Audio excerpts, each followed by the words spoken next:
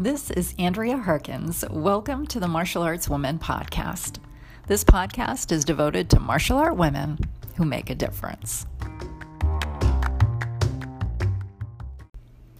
Today I'm so excited to share a very captivating story with you about Lucie Marsh, who's gone from trauma to triumph in her life due to martial arts. Lucie is currently one of the few females ranked as 6th Dan in the SKIF organization. She lives in the UK and has run her own dojo and competed in more than 7 world championships, several European championships, and hundreds of national championships. While her background and achievements seem completely normal, Lucie's background and journey in martial arts is riddled with traumatic events, including beatings from local girl gangs when she was younger, sexual harassment in her career, and an abusive relationship. She had her first taste of martial arts in her early 20s when she joined her father, who was an architect in Malaysia, and learned to compete and win. Today, she continues to compete even though she has crippling and chronic arthritis in her hips and can barely walk. Somehow, she's able to perform the kata in competition through the pain and then continue on in her life. Learn how Lucie overcomes all through martial arts and goes from trauma to triumph in this captivating interview. This program is brought to you by adventuresofharryandfriends.com.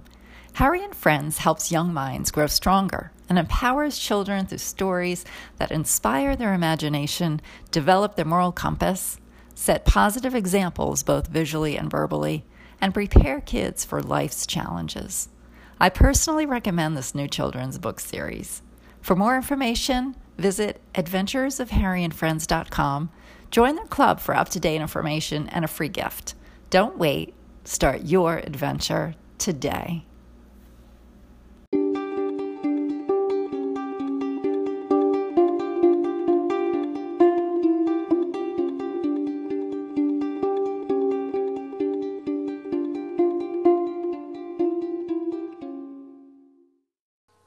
Hi, Lucie. Welcome to the Martial Arts Women Podcast. Hi, Andrea. Thank you very much for inviting me. It's exciting to be here today. Oh, I'm so excited to have you. We've had our few technical difficulties getting here, but like true martial artists, we didn't give up, right? It's like a proper Kumite bout, wasn't it? Yeah. Right to the end. You have a very interesting story, and I think it's important to tell you. From the looks of where you are today, you've had such a wonderful life if we just look at where you are right now. But sometimes we have to delve into the past really to see how you got where you are. And you've had a martial art journey and a life that's been riddled with abuse and beatings and some traumatic events that brought you to who you are today. So we're going to talk about that. And my first question really is, how old were you when you began your martial art training? When I first began my martial arts training, I was 14. Okay. And yeah, still at school. Yeah. Yes. And why did you begin training in martial arts? It was a little turbulent start because I went to a youth club. I was training to be a gymnastics coach, and I got, for some reason, I wasn't particularly popular in the place that this was hosted, and I got beaten many, many times when I used to go to this gymnastic class. I was just for some reason. Yeah, and that's so disturbing and interesting at the same time because you think, why were you targeted? Who was it that was doing these beatings? You know, who was targeting you?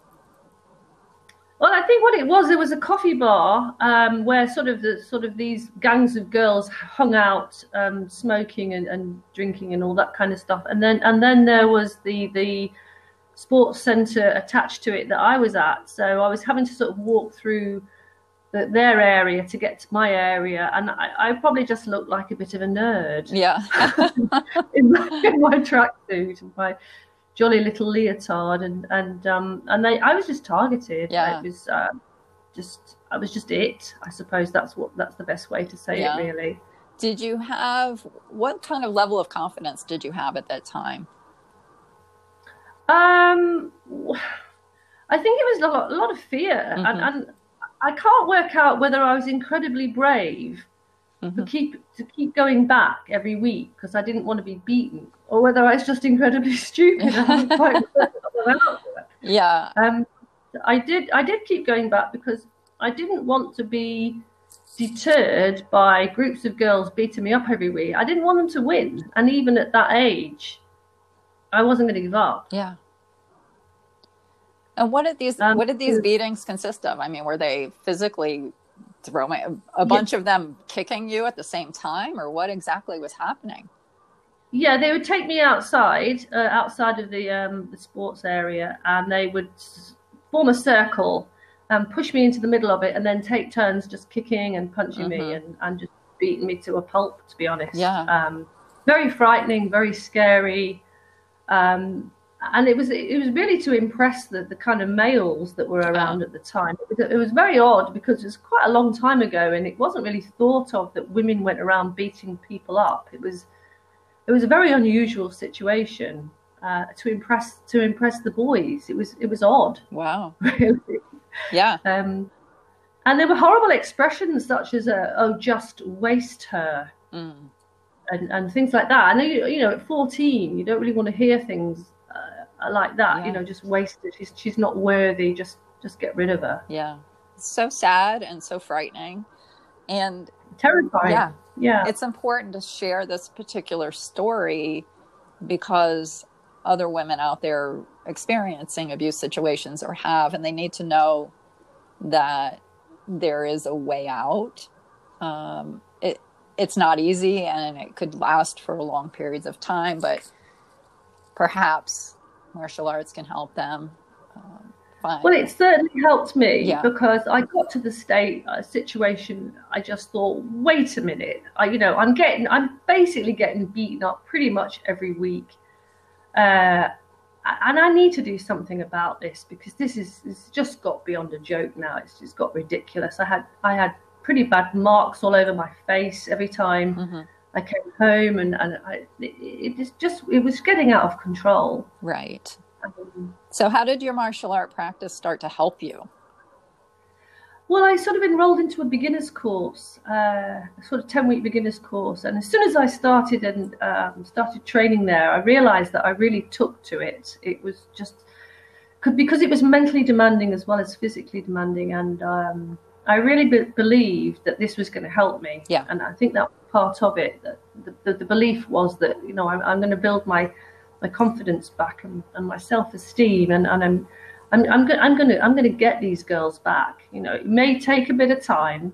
Yeah, right. That sort of mentality of a 14-year-old. Yeah. Slightly influenced probably by a combination of Clint Eastwood movies and Kung Fu with David Carradine. Yes. Well, And so I just decided I had to rebuild myself, and I had to learn how to look after myself because this is the only way forward.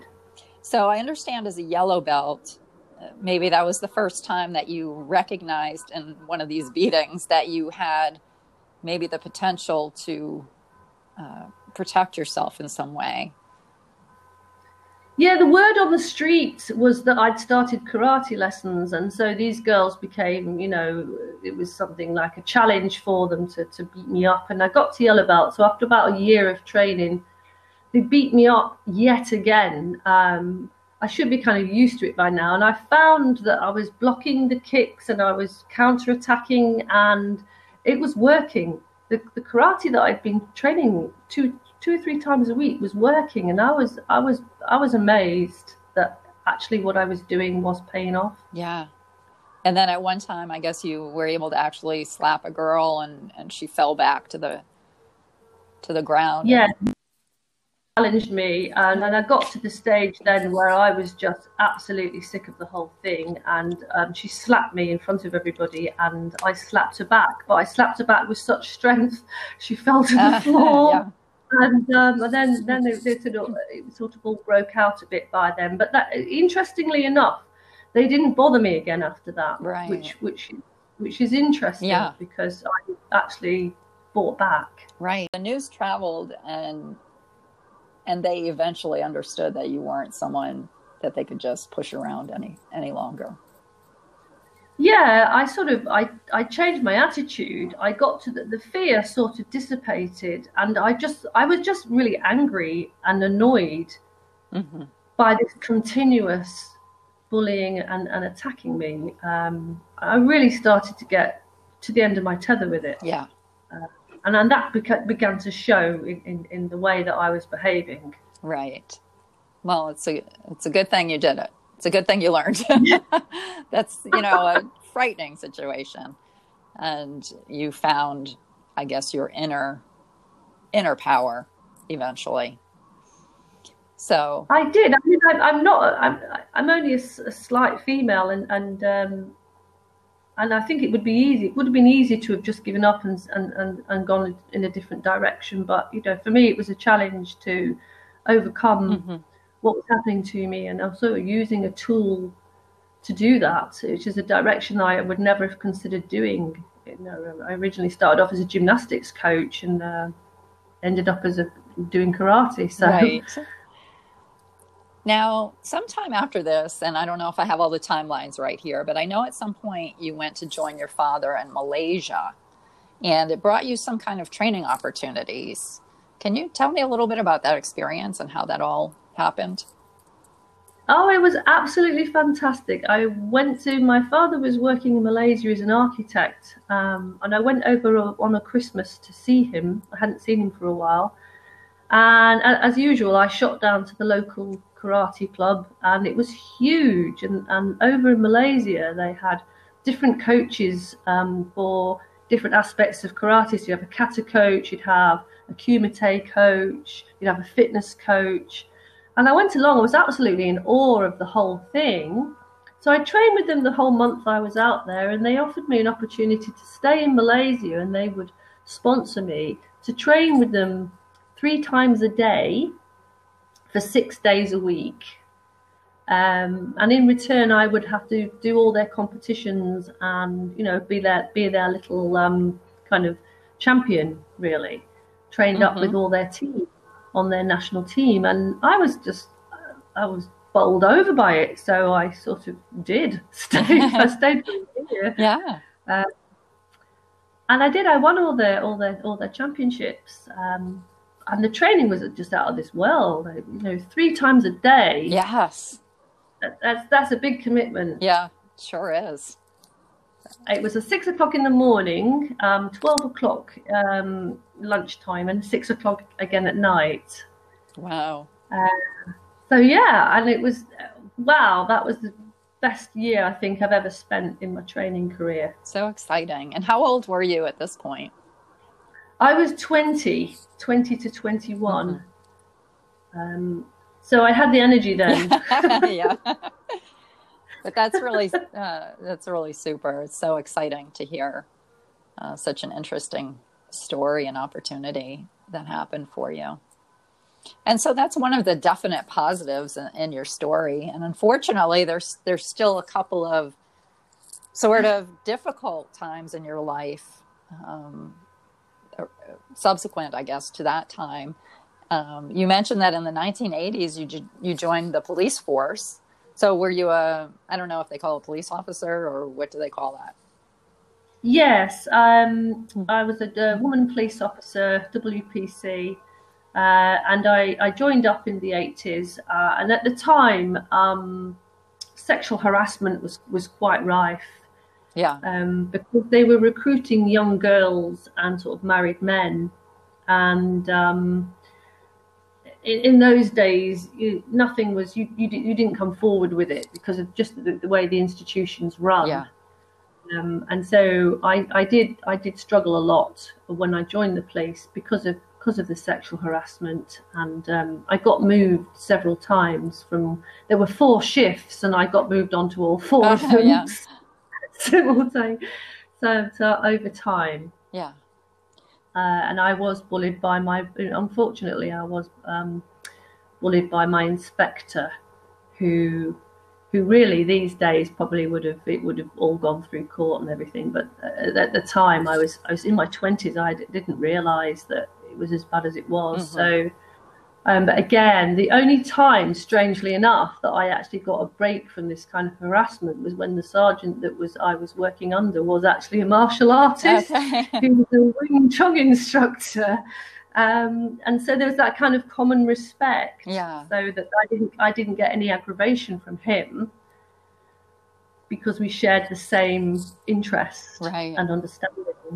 Yeah, I mean, the 80s were a time of sexual harassment all over the world, really. And, certainly I've experienced it, and I'm sure other women have.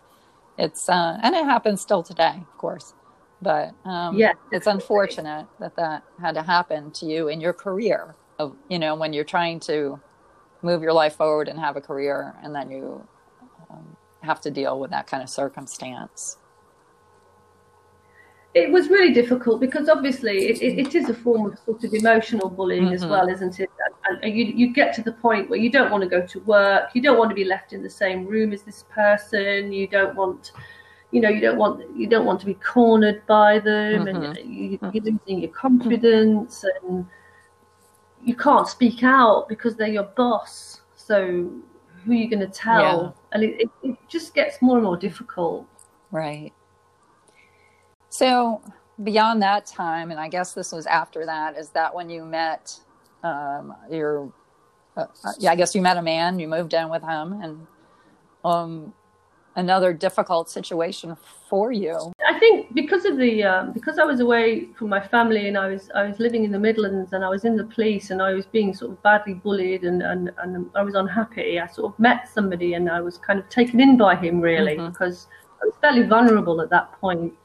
And at first he was very charming and wooed me, if you like, and I eventually ended up moving in with him, and within only a few weeks he started to become a very different personality, and I had naivety on my side then. Really, I didn't realize that he was such a big drinker, right? And how alcohol, because I'm not a drinker myself, and how alcohol affected his mood, and how he started to change once he'd got me to move in with him. There was almost a transformation overnight into this nasty, moody, violent individual. And I realised I'd really messed up because I'd given up where I was living to move in with him, and he seemed marvellous at first, and I've ended up strapped to a man who was violent. Yeah. And that was just a whole new episode of horror, really. Yes. So how long were you with him? About 8 years, I think. 3 children later. Yeah. And probably lost about 2 stone as well. Oh, I'm sure. So you had 3 children with this man. I did, yes. And how were their lives affected by this abuse? Was he physically abusive or mentally abusive to you? Yeah, he was physically. He gave me a few beatings, well, a lot of beatings. Broke my bones, put marks on my face, tried to strangle me, pulled a knife on me, all that kind of stuff. Pretty awful, to be honest. Yeah. I can talk about it now. I wasn't able to talk about it for a long time, but I can now. Yeah. And in the end, after my 3rd child, I left him. She was about 2 days old. Okay. I couldn't take it anymore, so I managed. Leaving was difficult because you have to invent a whole scenario that they don't know what you're up to, because you're living in fear. Yes. So I had to, it took me a while to kind of get this in between having a baby. I know. I don't know how you did it, but hiring a baby out. Yeah. Planning to leave him. So, it didn't quite go to plan, but I managed to get away, and that was the important thing. Yeah. And I think that you said you really felt like your martial art training, because I guess you were able to train still during that marriage, or I don't know if it was a marriage, but during that time. I did for a while, but he stopped me because who's jealous and possessive and everything else. Yeah. But I never stopped. I think in that period, it was the mental training that kept me sane. Yeah. Being determined and really making and focused and deciding that this wasn't a life I had to get out. How did you continue your martial art practice then after you left him and you had the children and you were a single parent? How did you continue your practice? Well, I moved up to 250 miles away from him. And within 4 weeks of moving away, I joined a martial arts group, a karate group. And I decided I needed to rebuild myself and reinvent myself and rebuild my confidence. And this really helped. Mm-hmm. I started training twice a week. I paid a babysitter so that I could go out and just be me. Yeah. Just have that time back where I could be the essence of myself. Right. And not have to think about kids, dummies and bottles and just do Agiyuki. Right. March them down. And that was really my outlet. Mm-hmm. This was a time in martial arts when it was mostly men probably training, and you felt there was some male ego and that kind of thing. What was that like? Yeah, I mean, my instructor, unfortunately, I was about a grade or two behind him, and I wanted to take my next grading, and he made it really difficult. And the group that I was with were a little bit out of date, with where they needed to be. And they would put taboos on things. I wanted to come down south and train with other people in the association, and there was all this sort of old-fashioned taboo. You can't do this and you can't do that. And basically, I was just kept in that dojo, and I wasn't progressing. I didn't feel, I felt I had so much more to offer and so much more to learn, and it was kind of becoming a little bit staid and stale. Yeah. And I was kept coming across old-fashioned values, and I was getting really frustrated with it all, not being able to move forward and not really being recognized for the talents I felt that I had. Right. And so I started to sort of lose motivation with it. Mm-hmm. And then you eventually, though, found an outlet, I guess, through a friend who reintroduced you back to competition.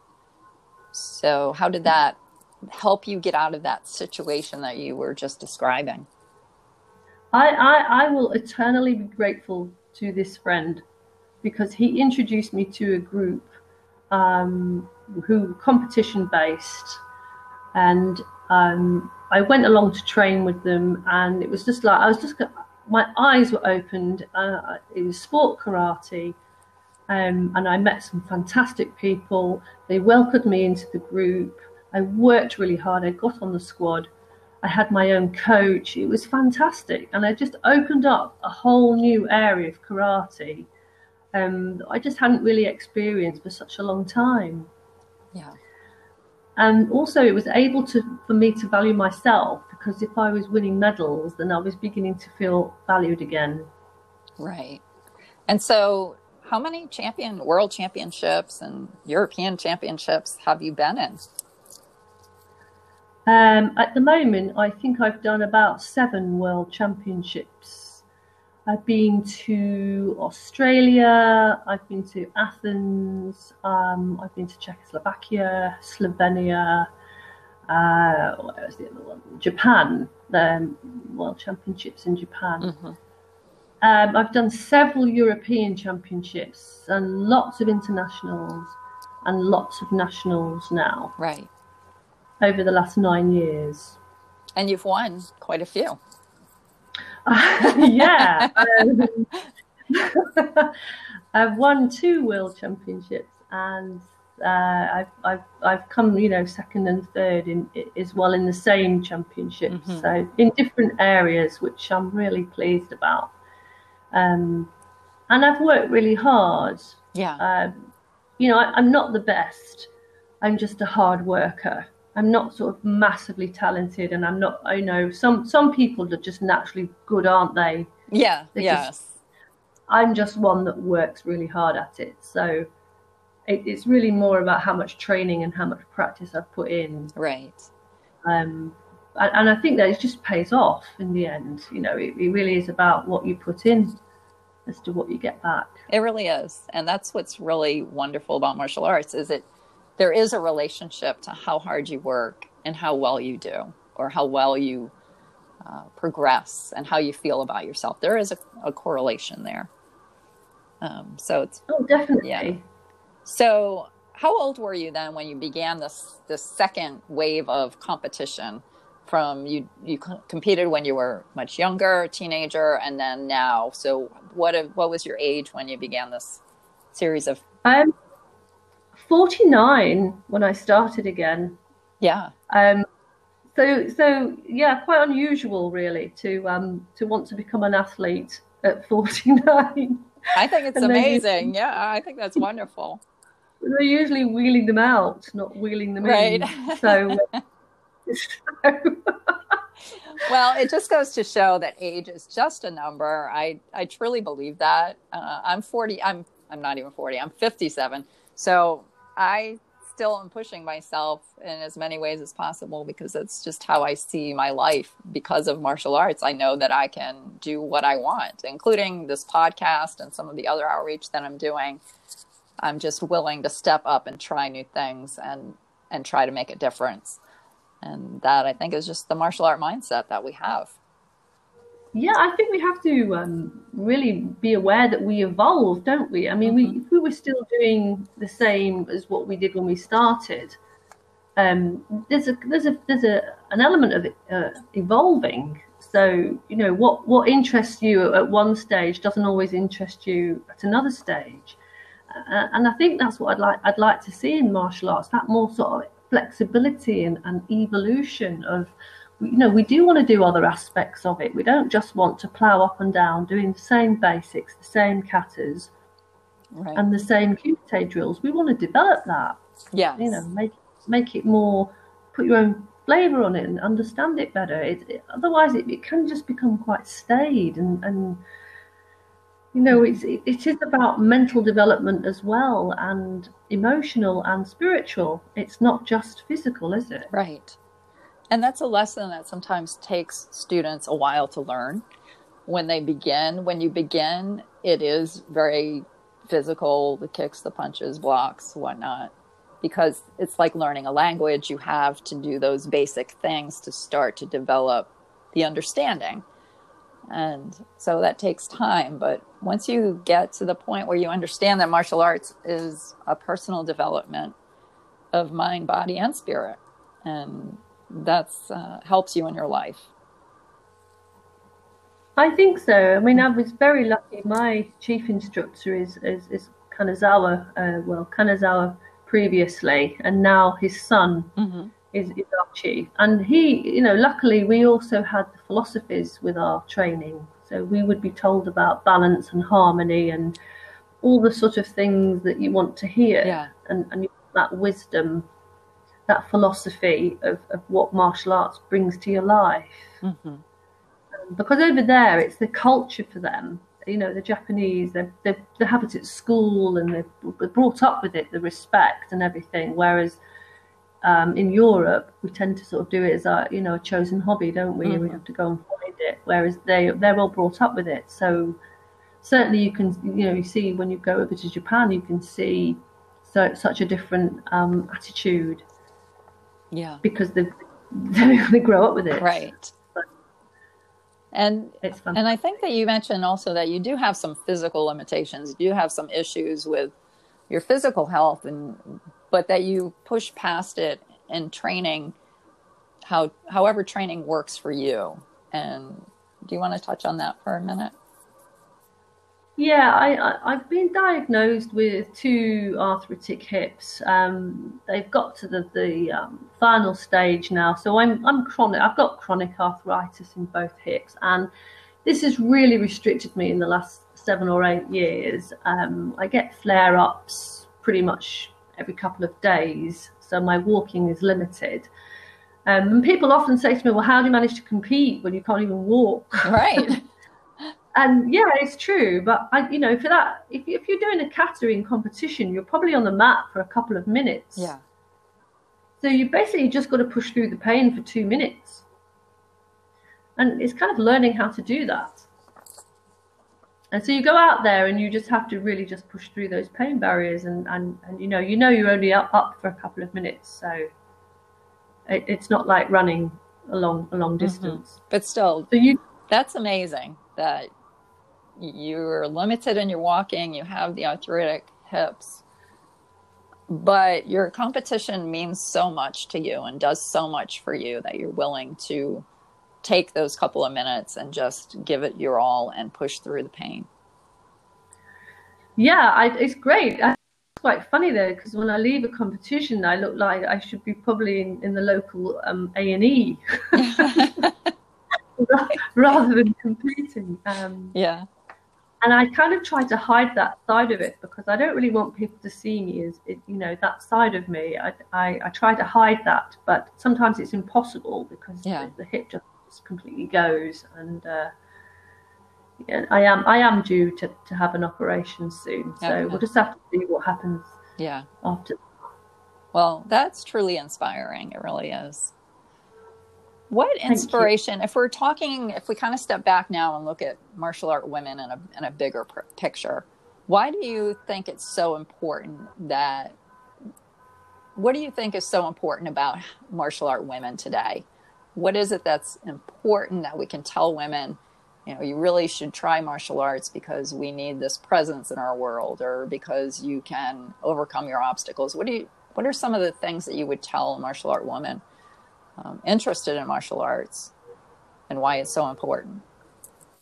Well, initially, the self-defense aspect of it is really important for women, I think, because we do tend to be sort of underrated a lot of the time, and learning to do self-defense physically can also have that knock-on effect of teaching you to defend yourself mentally and emotionally as well.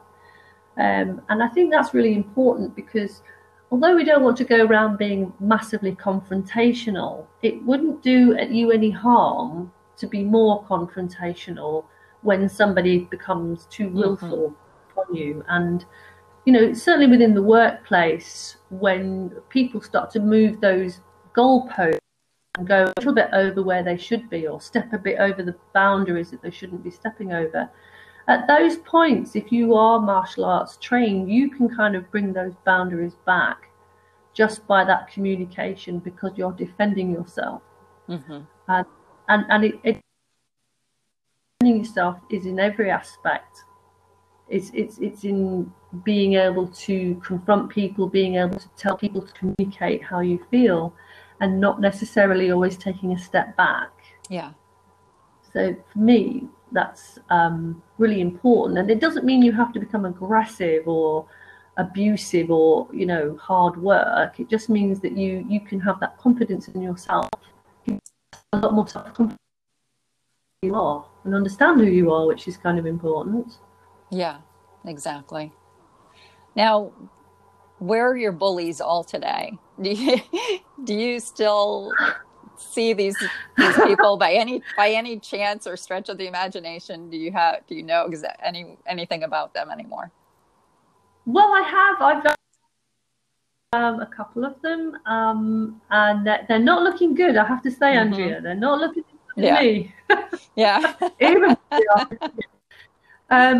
they've just gone to seed, really. Yeah. Because I think along with your martial arts training, you also take care of yourself. Right. You're not going to allow you to get unhealthy, to allow excess drinking and excess smoking, and you're going to look after yourself because you want to be the best, don't you? If you're trained, focused, and unfortunately, if you go down that other direction, if you take that unhealthy path, then that's kind of where these people have gone. Right. And I feel quite confident because I didn't take that path. Yeah, I agree with you that martial art training, it does give you a better life overall, physically and mentally, and because you've kept in shape and you've followed your dreams and your passions, those all help you really have a sense of longevity, of feeling good about yourself.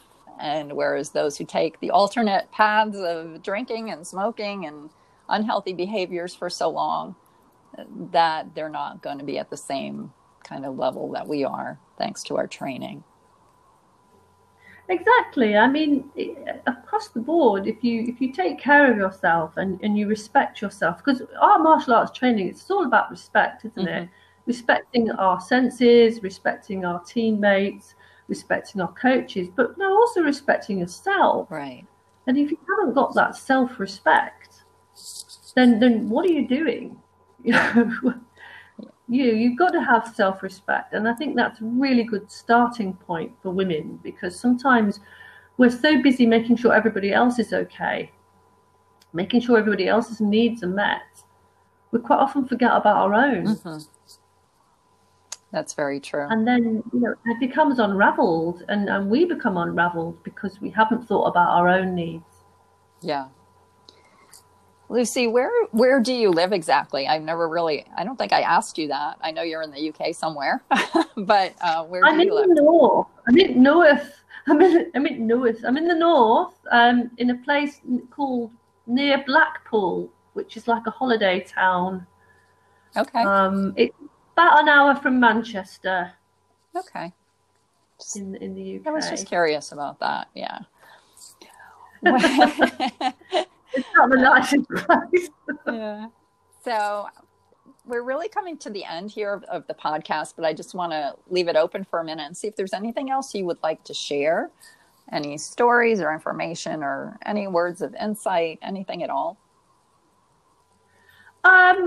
I would just like to thank you for letting me tell my story. I really appreciate that, because I've never had a platform to be able to tell my story. People who know me always see me as the laugher and the joker and the smiler, and there's a story behind me. Yeah.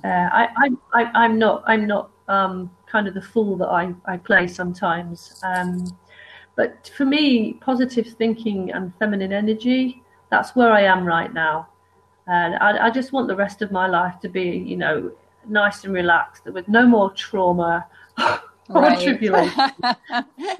I think you're well on your way to that, continuing in the positive thinking and energy that you have to offer. So I really appreciate you telling your story. I know it's not an easy story to tell, and that sometimes holds people back from sharing, but I think it's very worthy of sharing with everyone out there, not just martial art women. I think everybody needs to know these stories.